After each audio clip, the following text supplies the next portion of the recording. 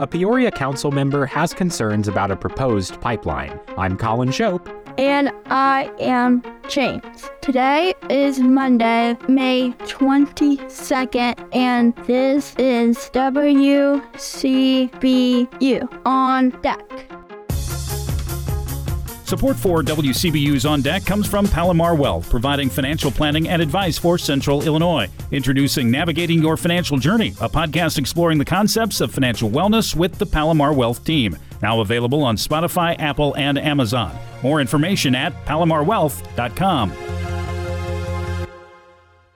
First on deck today, Peoria Public Schools high school graduates visited their old grade schools one last time on Friday for a procession in full caps and gowns. I spoke with some of the graduates on their way out of Charter Oak Primary School to see how they're celebrating their accomplishments. Graduates from Richwoods High spent one of their last days of high school visiting the primary schools they used to call home. Graduate Leon Johnson says the experience brought memories back for him. Because seeing a lot of little kids, it made me remember about how I was when I was a little kid, and they did that for us when we were that young, and it just like a whole bunch of memories came back. And that was weird to see that I'm actually like the one walking through the hall and leaving. Other students, like graduate Bernie Cox, were celebrating making it through some unusual years of high school due to the COVID-19 pandemic. I feel good making it through COVID because I thought that it was all going to be like how sophomore year was, which it was terrible in my opinion.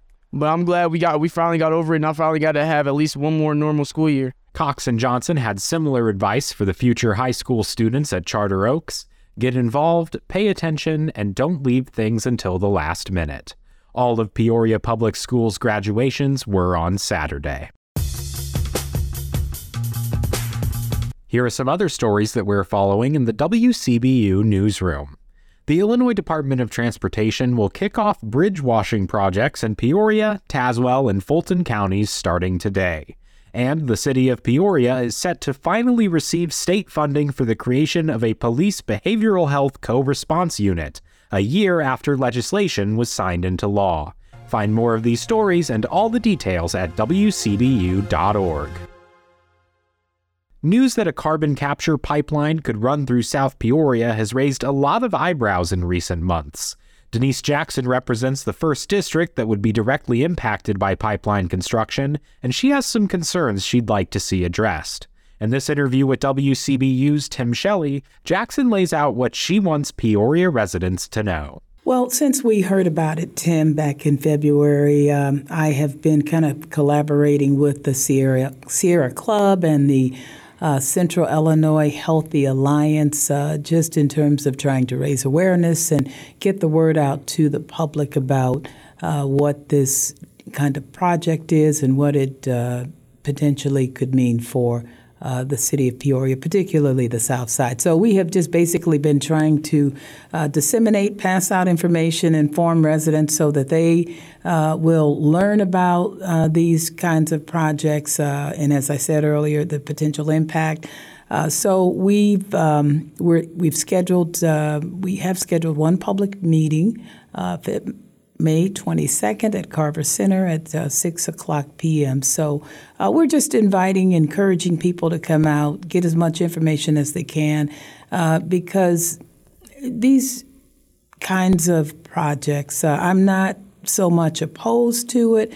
When BioUrgia came to Peoria April 3rd, they were gracious in meeting with us, and at that time we were informed by them that they had not signed an agreement with anyone at that time, and they were going to kind of consider their options, and hopefully we'll have an agreement towards the last quarter of the year. Okay, so what do you want people to know about these? Now, I know like in Mississippi, for example, that example is often brought up with the pipeline rupture in 2020, and it was a very rural area, so about 40 people were hospitalized due to that, and it's mainly because when carbon dioxide is released in high amounts, it can cause asphyxiation, and that seems to be the main concern that's brought up here in Peoria as well, with people just concerned about the safety of it.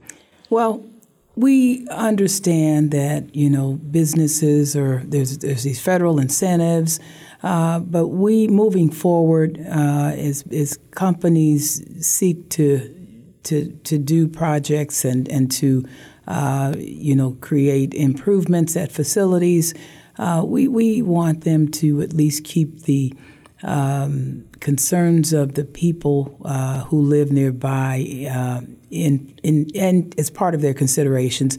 This is the first project that I've been made aware of that would be in a densely populated area.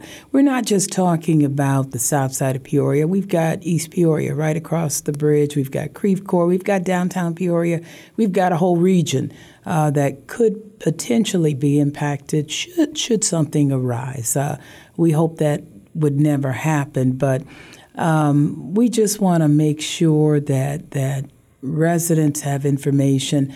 The mayor issued her report a couple of months ago, the social, racial equity, and social justice findings, and it talks a lot about disparities among blacks and whites. And we've known about these as African Americans for some time, but they actually went out and did some data research. And so it talks about disparities in everything from transportation to housing to employment and, of course, health. And Black Americans, particularly those here in the Peoria area, are some of the worst in terms of when it comes to health conditions. We suffer from asthma. We suffer from all kinds of ailments. And so we want companies to take those kinds of considerations in mind when they are doing business. If there's any way you can do things that are less harmful to the environment, less harmful to the residents in the community, we would appreciate this. That was Peoria 1st District Council member Denise Jackson talking to WCBU's Tim Shelley about a carbon capture pipeline proposal. Before we let you go, tonight is the regular meeting of the Peoria Public Schools Board of Education. The meeting begins at 6:30 p.m. in the DLC boardroom at the Administration Building. And that is it for today. Your host, James, from Central Vietnamese School in Washington. The show was produced by Holden Kellogg. You can subscribe to WCBU's On Deck podcast on Apple, Spotify, Google, or the NPR app.